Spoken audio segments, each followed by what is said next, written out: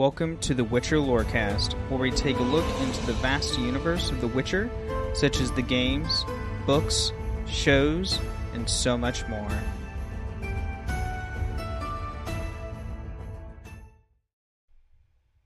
Welcome back, Witchers, to another episode of the Witcher Lorecast. I am one of your hosts, Ben of Temeria, followed up with me, as always, Toasty. How are you doing? Ben, you recording? I am recording. I am recording this week. Just double check. We're not doing have to double take this week, which is fantastic. And this is going to be a whole joke for the entire time of the rest of my life. So pretty much. But yeah, we're going back to countries. Mm-hmm. Countries, nations, kingdoms. I don't know what exactly you would call them. Countries? I don't know. I don't know. Kingdom? I mean, it depends. Kingdoms probably works, right? Kingdoms, yeah. I mean, I would say it depends on what you're talking about, though. There's kingdoms in there. There's also, nations. But, well, Well, I mean, today specifically, we're talking about the off-the-map kingdom of Zerrikania. Ben's responding to it. Sorry. Zerrikania, which we actually don't go to. This is one of the few kingdoms we actually never visit. Yeah, we first ever hear about it in the fucking Three Jackdaw story, right? It's like the first instance of it. Because that's where his two warrior women are from. Mm-hmm. Yeah. But, despite that fact, despite it being a location that we never go to, there's quite a bit of information about this place. Oh, yeah. I mean, we get quite a bit in the books, and, the games expand it even further upon it. Mm-hmm. No, I thought it was a pretty interesting location. Don't lie. So shall we get right into it? Let's do it. So, in my typical dramatic fashion, I'm going to start with a little excerpt from one of the books in The Witcher 3 that you can pick up called The Wonders of Zerrikania. And it says, I saw temples dedicated to the worship of dragons. I heard their voice, almost human, but reverberating with 1,000 echoes. I met warrior maids clad in leopard skins, tattooed from head to foot, and giving no ground to witchers in mastery of the blade. I saw mages who channeled power from fire. I saw seemingly harmless flies whose solitary bite would make a man fall into a deep slumber, never to awake save to die. In short, Zerrikania is a land where the fantastic is normal and the impossible occurs daily. Pretty impressive. Yeah, I would say. Worshipped dragons. I mean, that kind of makes sense going into the whole Three Jackdaw story. I was like, oh, okay, that's why the Zerrikanians they follow him. Yeah, but there's some big reasons for that. Oh, yeah. So, Zerrikania is a vast human realm located to the east of both the Northern Kingdoms and the Nilfgaardian Empire, isolated from the Westerners by mountain ranges, deserts, and wastelands. It is often perceived as a mysterious land of warrior women, dragon cults, and exotic beasts. As for its type of government, it is a matriarchal queendom. So it is a nation ran by women. The ruler is the Queen of Zerrikania. They officially speak the Zerrikanian dialect, which, there's never really an example of that, I don't think. No. I'm occasionally talking to them, but, we know from, the short story, the Three Jackdaw story that, Common is not their, first language. They kind of, have a bit of difficulty with it. They are referred to as Zerrikanians or Zerrikans, and their religions are the dragon cults and Nia, also known as Lilith. It's like the originator of like the Black Sun curse or whatever. Oh, that's right. Okay. Yeah, Lilith. They refer to her as like a demon or whatever. Mm-hmm. So yeah, we're to talk about like the religions at some point, That's pantheons and interesting. stuff. Dragon cults and demons. All right, that's Sounds like a good time, honestly. interesting kingdom. That's for sure. Look, a kingdom where there's dragon cults, demons, and warrior women. Sounds like a good time. Honestly, I'm surprised no one's which we'll probably go into, but I don't recall any like major wars with Zerrikania. They just don't want to fuck with them. I think because it's specifically, I think it would is that it's like in between Zerrikania and like the northern kingdoms is like tons of like deserts and wastelands and mountain ranges. Oh, geographic boundaries geographically makes it like it's really hard, difficult. Yeah, so that's true. Mm-hmm. So getting into a bit of the history, its early history, the roots of the modern Zerrikanian realm are found within a great fertile canyon surrounded by steppes and harsh barren plateaus. People of this lush region believed that they had been designated by Zerrikanterment, a colossal golden dragon, as his chosen people destined to guard and take care of dragons visiting the chasm. So they believe that their origins come from like a dragon god, which makes sense. That makes a lot of sense. Mm-hmm. While the canyon population is perceived as the mythological birthplace of the culture, the bulk of the Zerrikanian nation was formed by numerous steppe clans. Led by matriarchs, these warlike Amazons dominated the areas around, eventually imposing the matriarchal system within the chasm itself and establishing a monarchy. The traditional protection of dragons turned into worship, with monumental temples hosting these majestic beasts being erected across the realm. So they built temples, and it's like sounds like the dragons like chilled in their temples. Like when they would visit, they each had like a temple that they could just go and like hang out in. Yeah, and if we're talking about like if say like a golden dragon was the one that like they used as their god.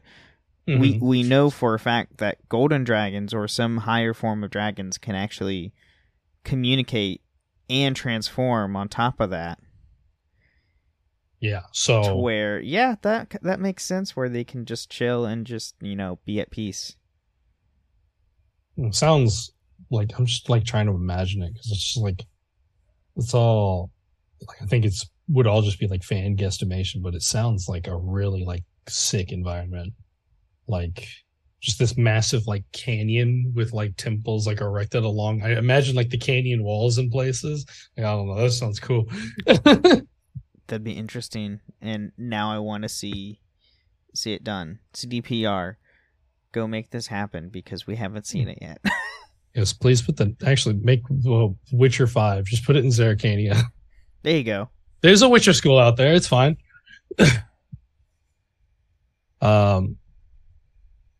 So as for their contact with the outside world, the continuous shrinking of the number of dragons visiting the realm led Solranith, a priestess from one of the northern Zerrikanian cities, to propose an expedition to the northern realms in order to search for remaining dragons as well as spread their faith.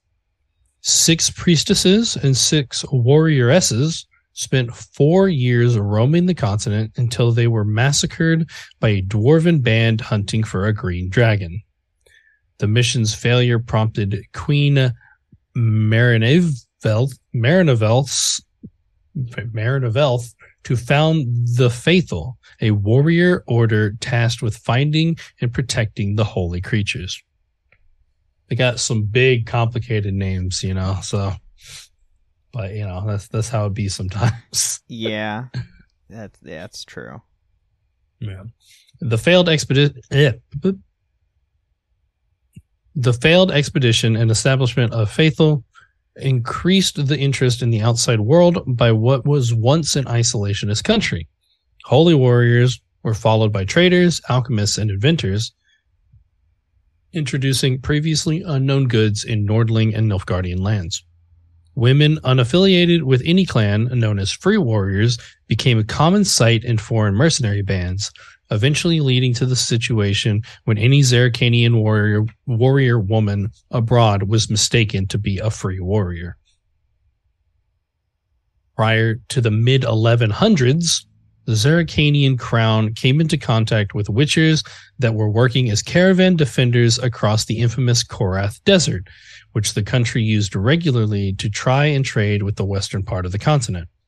Sensing a good opportunity here, the Queen of Zerrikania offered a proposal to these witchers to help build up their schools in exchange for their services to escort their caravans across the desert. This led to the formal creation of the School of the Manticore and a close relationship between the Zerrikanian crown and the witchers. That's so cool. We have a witcher school right then and there. Mm-hmm. CDPR. Which also, there you go. Exactly. Which also, like, when you come to think about it, like, when we know, like, some schools have, like, like, School of the Cats, like, perfected the mutagens to be able to, like, women are able to take them and, like, become witchers.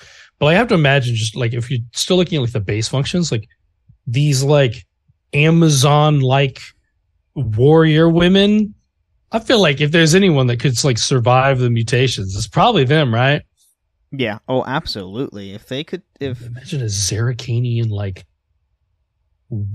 warrior woman witcher. So that would be essentially Geralt just as a woman, because Geralt's he's gone through multiple stages or like advanced mutations. That's why his hair's white and everything. So he has higher reflexes, higher senses, and whatnot.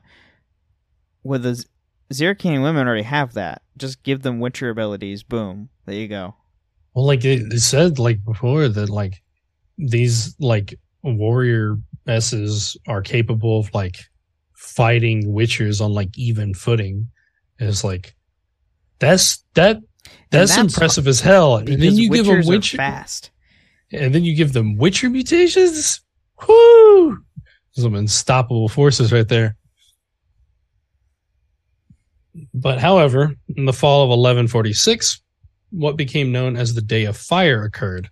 Most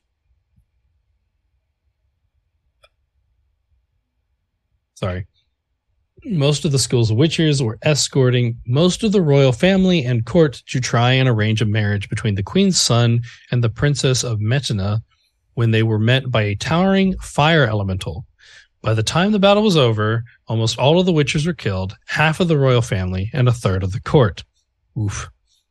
The Zerrikanians shunned the witchers after this and doubled their efforts to find a safer sea route to the west.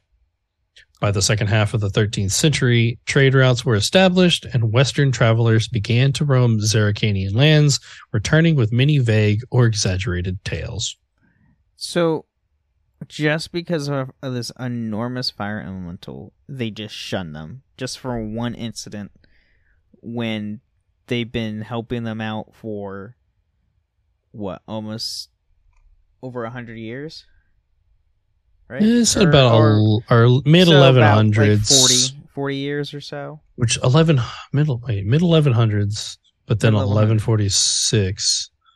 20 to 40 years. Okay. Give or take. We don't have a time span. But, like, just one incident, and they're shunned.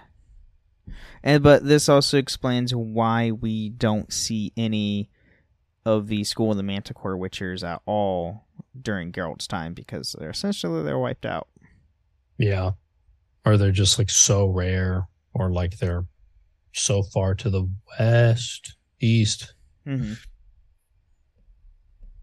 East. Yeah, I was like trying to look at. Sorry, I think they said western, the western part of the continent, or did they say eastern part of the continent? They would be in the east because western of the travelers would go to Zerrikania. Okay, so they'd be on the east. That was weird. I don't know. Maybe. I can't find it. I was pretty sure it said something about like establishing trade with the western part of the continent. I was like, wait a second. That wouldn't work then. What am I? Maybe I just misread. Who knows? Whatever. It doesn't matter. It will only matter when we see Zerrikania in a game or book or something. Probably, yeah. Which we are getting a new book, so who knows what that's going to be about.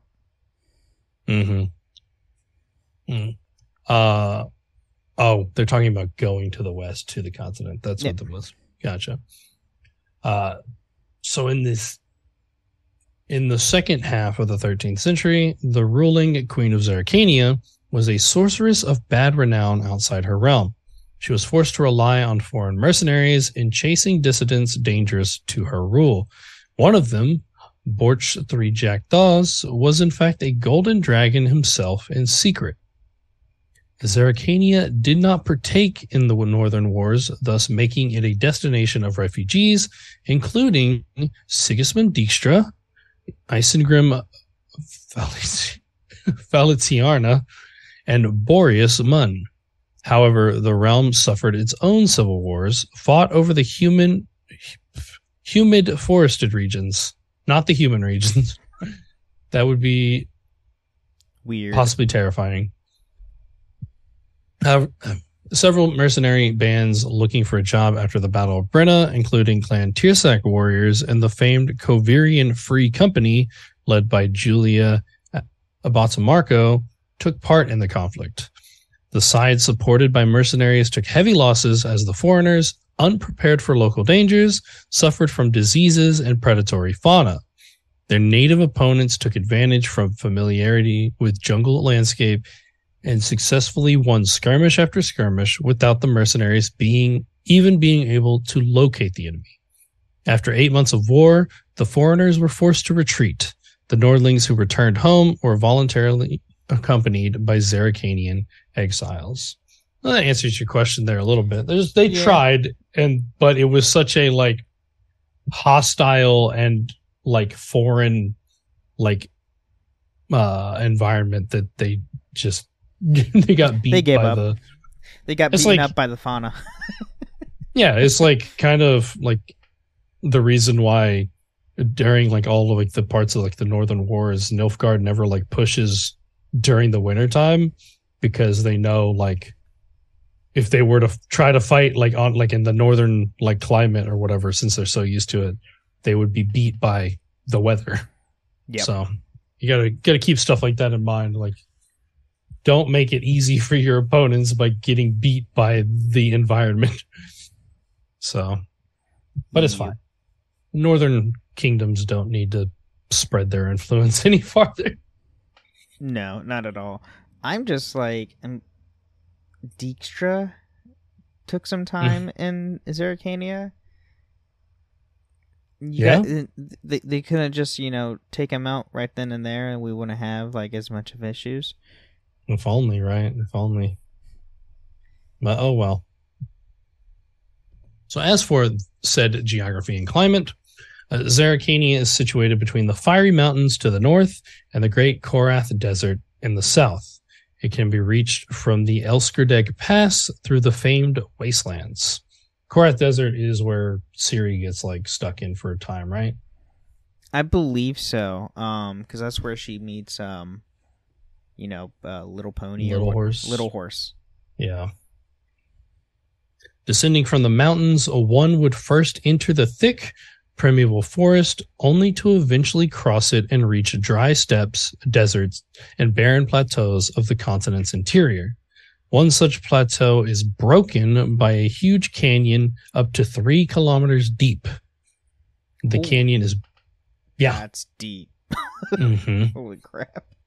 The canyon is basically a gigantic oasis hosting a unique microclimate due to its shadow's cooling effect and multiple sources of fresh water, often in the form of waterfalls. It sounds fucking gorgeous. It does. Yeah. All of this makes the growth of rainforest possible and provides habitats for several exotic creatures as well as human settlements. The distance from one end of the gorge to the other is 5 days of journey. Oh, wow. That's a long way across. Holy crap. Okay. As for the fauna and flora, Zerrikania has two distinct forest systems, one adjacent to the mountains and another down in the canyon. The canyon's rainforest consists of several plants, some of which are almost impossible to find outside apart from Brokilon Forest. One can encounter exotic trees with large juicy fruits and flowered climber vines, as well as plants that are poisonous or otherwise dangerous. Outside the forest, the vegetation is sparse. The realm hosts a number of unique animals in its varied areas, including tigers, antelopes, ostriches, jackals, snakes, camels, leopards, and colorful birds of prey. Monsters that may be encountered include venomous basilisks and spiders so large that they can trap elephants in their webs.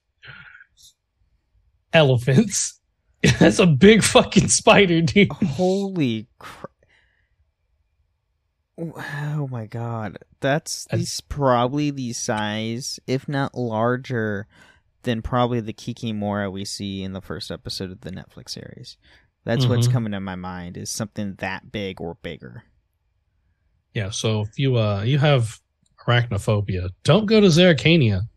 No. Or at least don't go to, like, their rainforests. I mean, if you want to go to the part that's actually inhabitable, you got to go to the rainforest. That's a good point. Mm-hmm. One should also be aware of a variety of sussa flies, which lay eggs within human bodies. So, like, if you played through Dishonored 2, the like blood flies, yeah, that kind of thing. That's the vibe I'm getting. Just giant fucking mosquitoes. That's what I'm getting from this. Yeah, that's what I'm getting it from too. Oh my god. Oh. Ugh. Like, I can deal with giant spiders because, there's a thing called fire, but like flies that will. Yeah, no. Yeah, bro. Mosquitoes are bad enough in like their regular form, bro. I ain't fucking with that. Not at all. I'd rather deal with a drowner than deal with that. Absolutely. Absolutely. But at this point, we are going to take a quick mid-break and be right back. Very well. Let us get this over with. Something has infested my vineyard. Great. Let me go prepare my something oil then.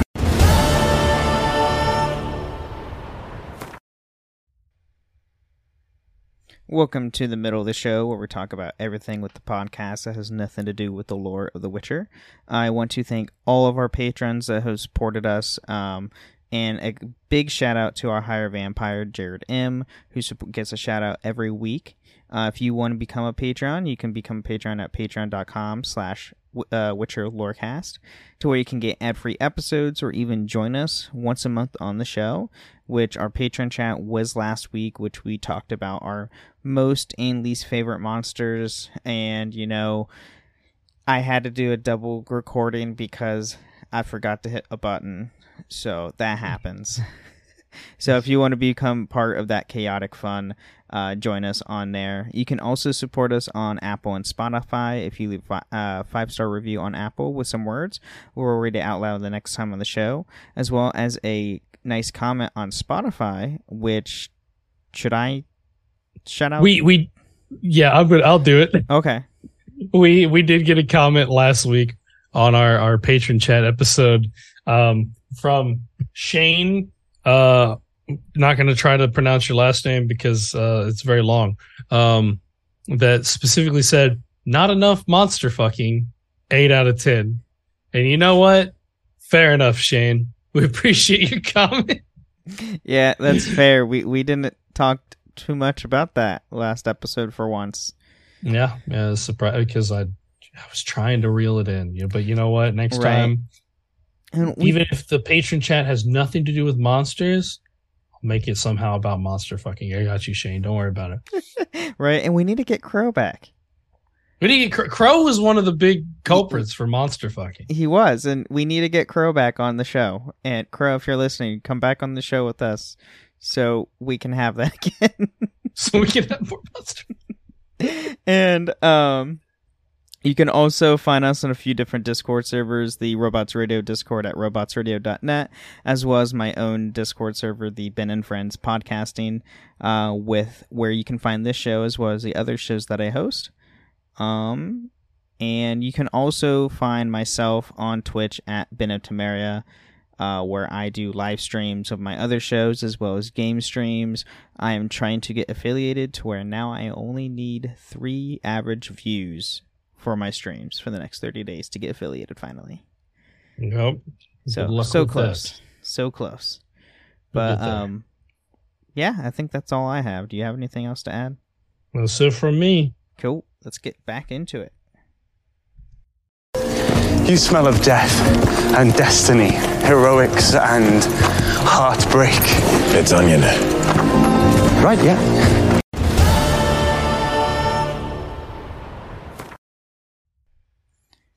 We are back, and now where are we going with Zerrikania? Let's get more into the structure of their society and government and stuff. So, as for their demographics, Zerrikanian society is composed of a number of ethnicities and races. While humans seem to be prevalent, the national language is at least partially derived from Elder Speech, and existence of dwarves and other non-humans is not unheard of. So that's kind of cool. That's really cool, actually. Sorry. So far they're like the best kingdom that... The least racist kingdom. Yeah. Which isn't saying a lot, but it sounds like they're probably... pretty chill. I don't imagine they have a lot of like problems with, just having like elves and dwarves and other non-humans around. I think they'd be fine with it. I mean, they worship dragons, so I can't see them not being okay with it. Yeah, exactly. The people are powerfully built, well adapted to the harsh environments. Their skin tones range from a swarthy to black, and their hair from fair to dark. A common practice involves tattooing bodies. Each tattoo follows a code denoting a specific meaning.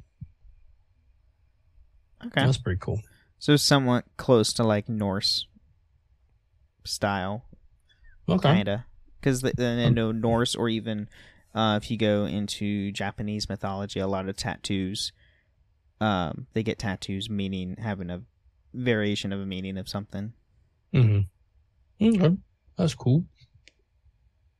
As for the structure of society, while not codified by law, the Zerrikanian society is de facto matriarchal in nature. By tradition, it's women who hold positions of power. They are clan leaders, priestesses, warriors, and teachers. Zerrikania is ruled by a queen, sometimes also translated as supreme leader. By default, I'm assuming that it's like a word that like it's a Zerrikanian word. Oh, and it probably translates to supreme leader, okay. But everyone else is like, it's basically a queen. Like probably what I'm imagining. By default, the position belongs to the inheriting female clan member of the previous queen. In instances when the successor refuses assuming the position, or when it is hard to determine who should succeed, the new leader is chosen through popular vote, held during People's Assembly, a thing like folk moot where each free Zerrikanian woman can submit a candidacy and cast a vote. The person elected starts a new royal line, and her descendants inherit the throne once she dies. That's crazy. That's popular vote? What? You got democratic elections in this fucking place? Well, That's it goes by a folk moot, which, I mean, if anybody's ever played Dragon Age, go and play Dragon Age Origins. There's the Lands Meet, which is literally a moot to where everybody can put in like some sort of a candidacy to rule the kingdom. and whoever wins becomes a new royal line. That's cool. Yeah. Now, as for the Zerrikanian men, they mostly comprise a caste known as Zerrikani. The Zerrikani do communal and domestic work, such as land cultivation, mining, woodwork, and fishing. It's men who are tasked with raising children, girls up to 4, and boys up to 10. Zerrikani are also teachers of culturally masculine jobs and sometimes become respected sages. Interesting. Mm-hmm. That literally flipped the normal, well, stereotypical roles, traditions, the traditional household. Yeah, at our 180, which is that's cool.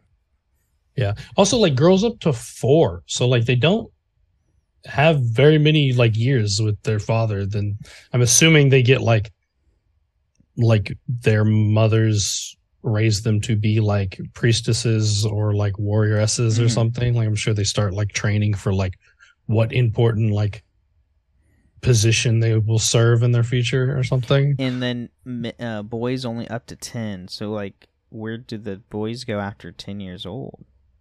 I'm assuming that like that's probably where they considered 10 is probably like maybe where they consider like, because we know it's like younger societies, the age of adulthood is younger. I mean, 10 is probably about the time where you can like kind of start like functioning for yourself and like contributing to society. So maybe, yeah, they go to like some sort of like, I don't know, finishing school or something, or just they start to like they could act do, as apprentices under certain professions and whatnot. They could do that. Possibly. Now, moving on to their culture and language, the sole official language is Zerrikanian, a heavily distorted dialect of Elder Speech. It's the only one known by all Zerrikania's inhabitants.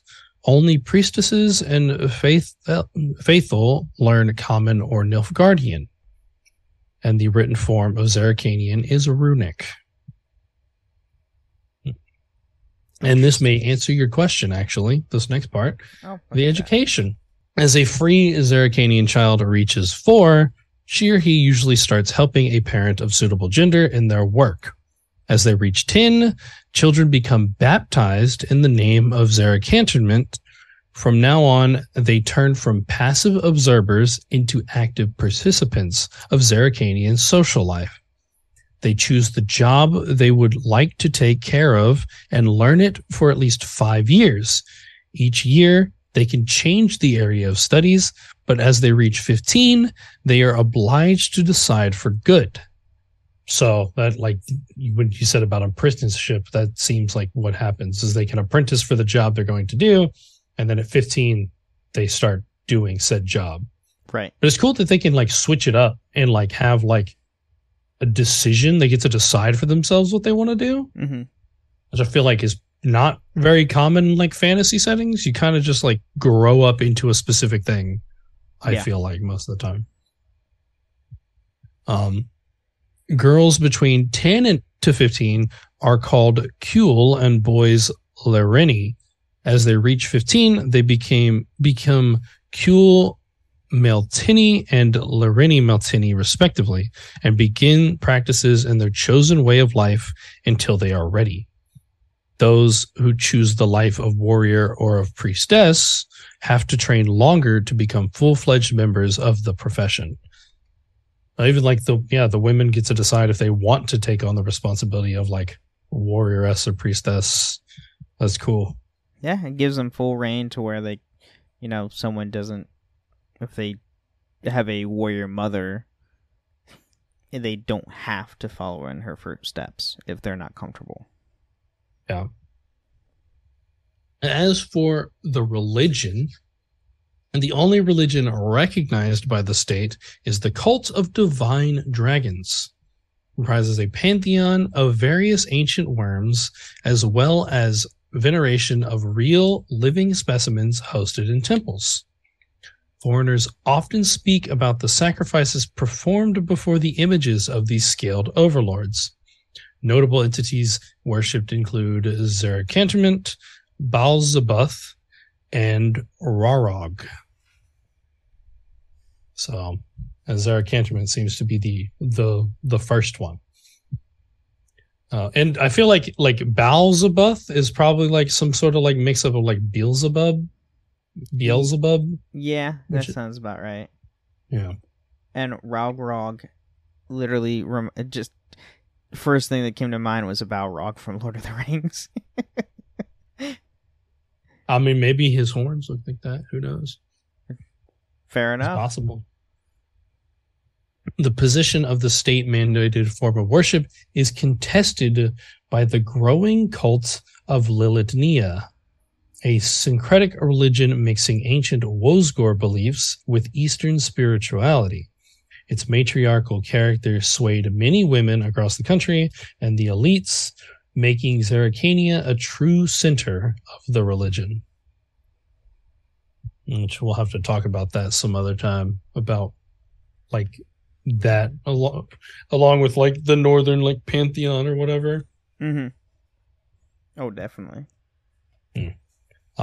So part of a big part of their like culture is also like the use of magic and alchemy, as well as like warfare and weapons.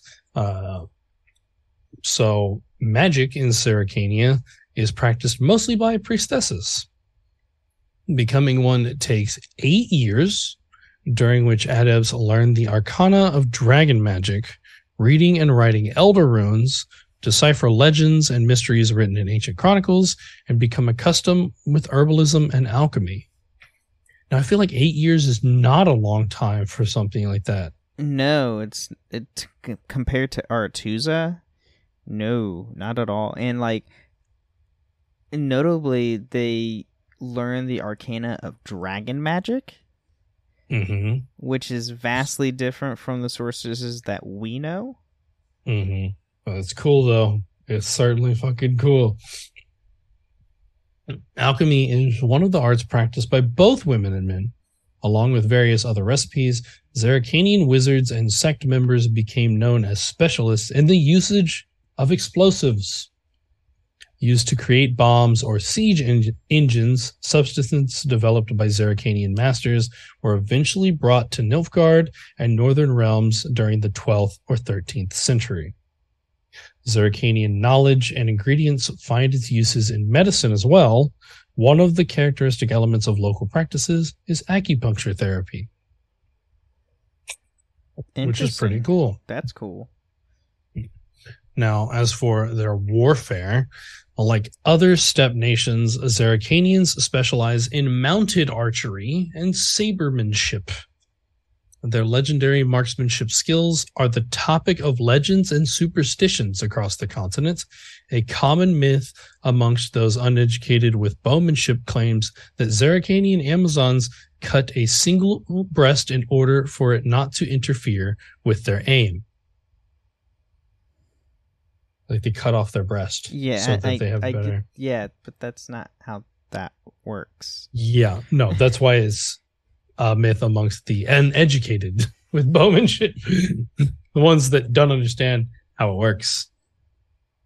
Which, I mean, that kind of tracks the trend of like women having to like mar their form in order to be as good as men at something or whatever, because they can't accept that a woman can be better at something than they are. Right. While the renowned Faithful Order is the most characteristic, most Zerrikanian armed women belong to steppe guardians, clans, retinues protecting borders. These warrioresses train in extreme conditions, learn camouflage, and acquire knowledge about plants and animals. They wear 2 lines of the tattoo and the chameleon symbol, 2 vortexes conjoined in an 8 shape tattooed below the ears. And just a very specific thing. I wonder if like, if we go and look like that episode of like the Witcher season 1, I wonder if they had like a little 8 underneath their ears or something. I don't know. I would have to go back and watch that. It would be interesting if they paid that close attention to that detail. Probably not, but you know, Who knows? Yeah. But, I'm also like, I'm now imagining, just because of like the way they described it, I'm kind of like in my brain, like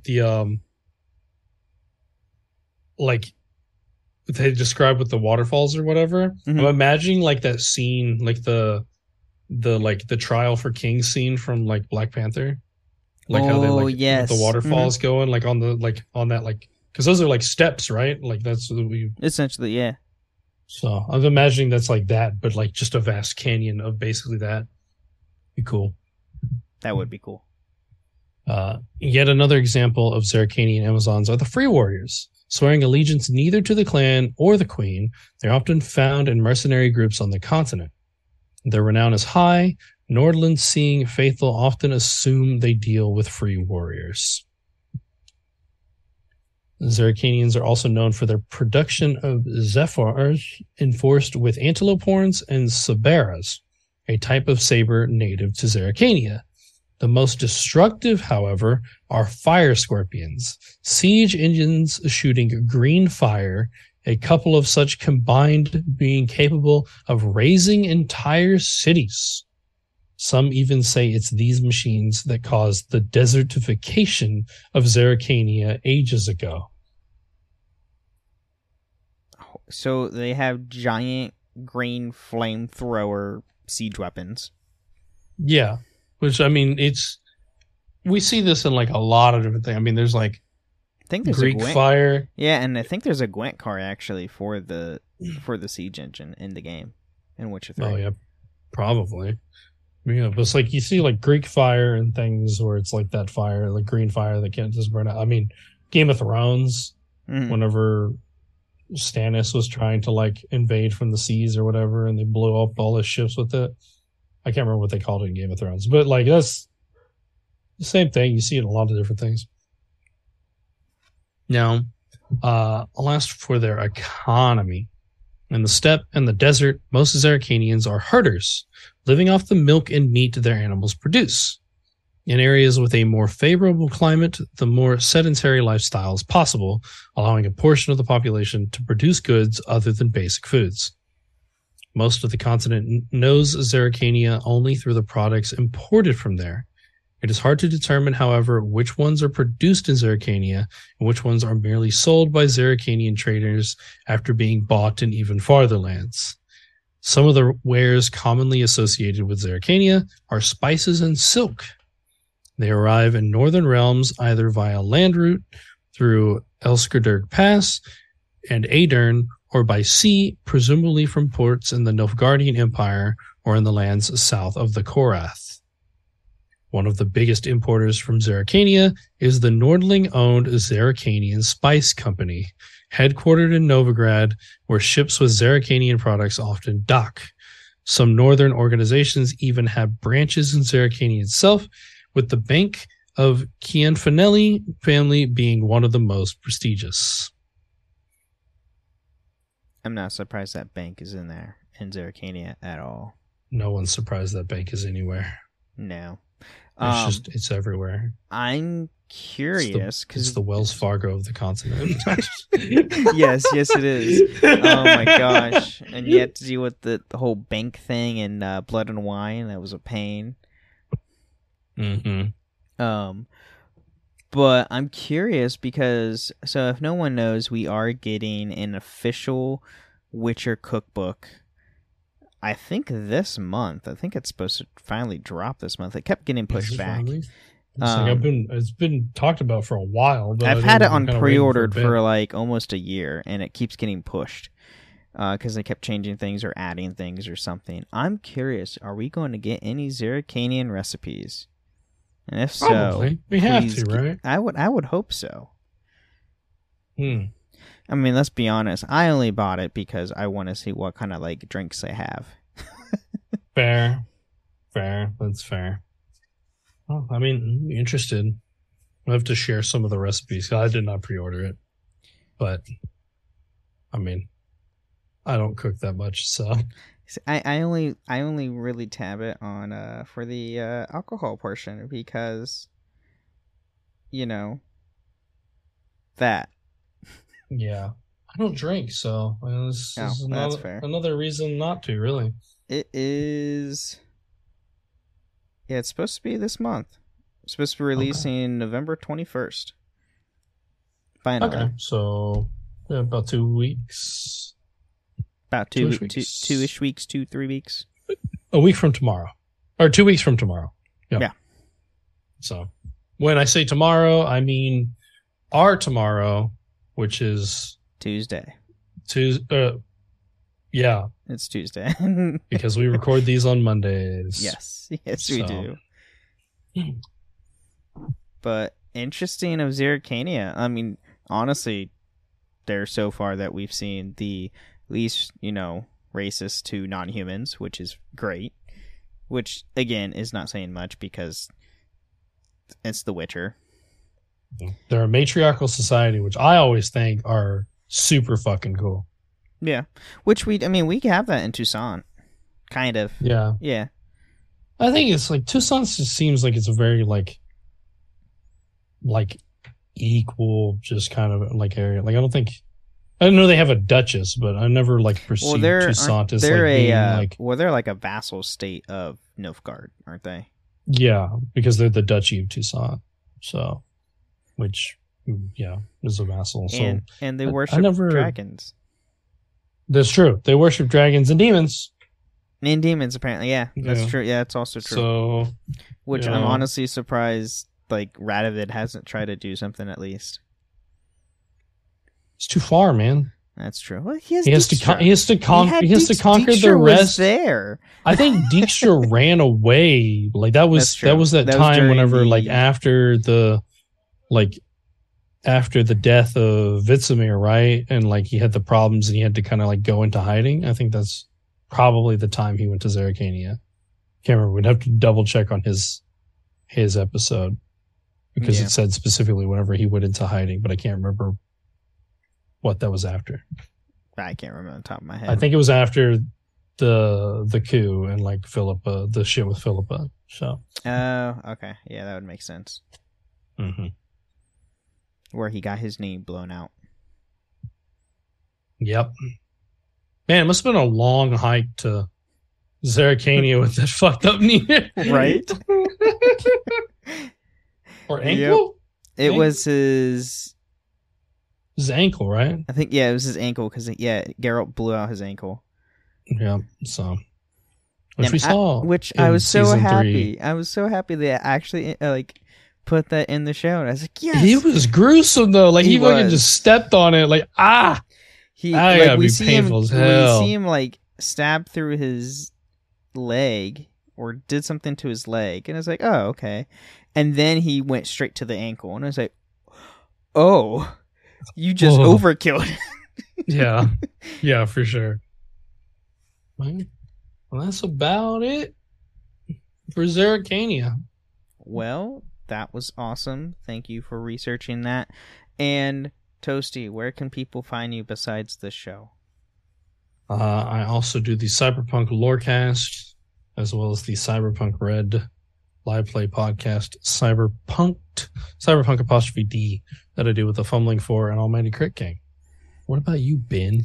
Well, I host this show with you, and I also host Holocron Histories, the Final Fantasy Lorecast, and the Wizarding World Lorecast. All part of the Robots Radio Rocket Club. Well, my 3 shows are. This show is a Robots Radio show. Mm-hmm. And, and you can find all those shows on my Discord as I plugged in earlier and in the link below. But, yeah, fun stuff. It's funny, on the Elder Scrolls Patreon, I, shout out all the shows that I'm a part of, and, Lotus is like, Tom, I think Ben's going after your podcasting spot. The number of shows that he does is like, no. Fair enough. I can't make it a living yet. Fair enough. But thank you for listening to the Witcher Lorecast.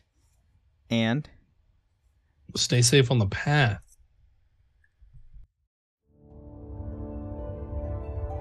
Thank you for listening to the Witcher Lorecast. You can find us on the Robots Radio Discord at robotsradio.net, You can find us on the Ben and Friends podcasting Discord, where you can share your thoughts, comments, or even experiences with the Witcher lore.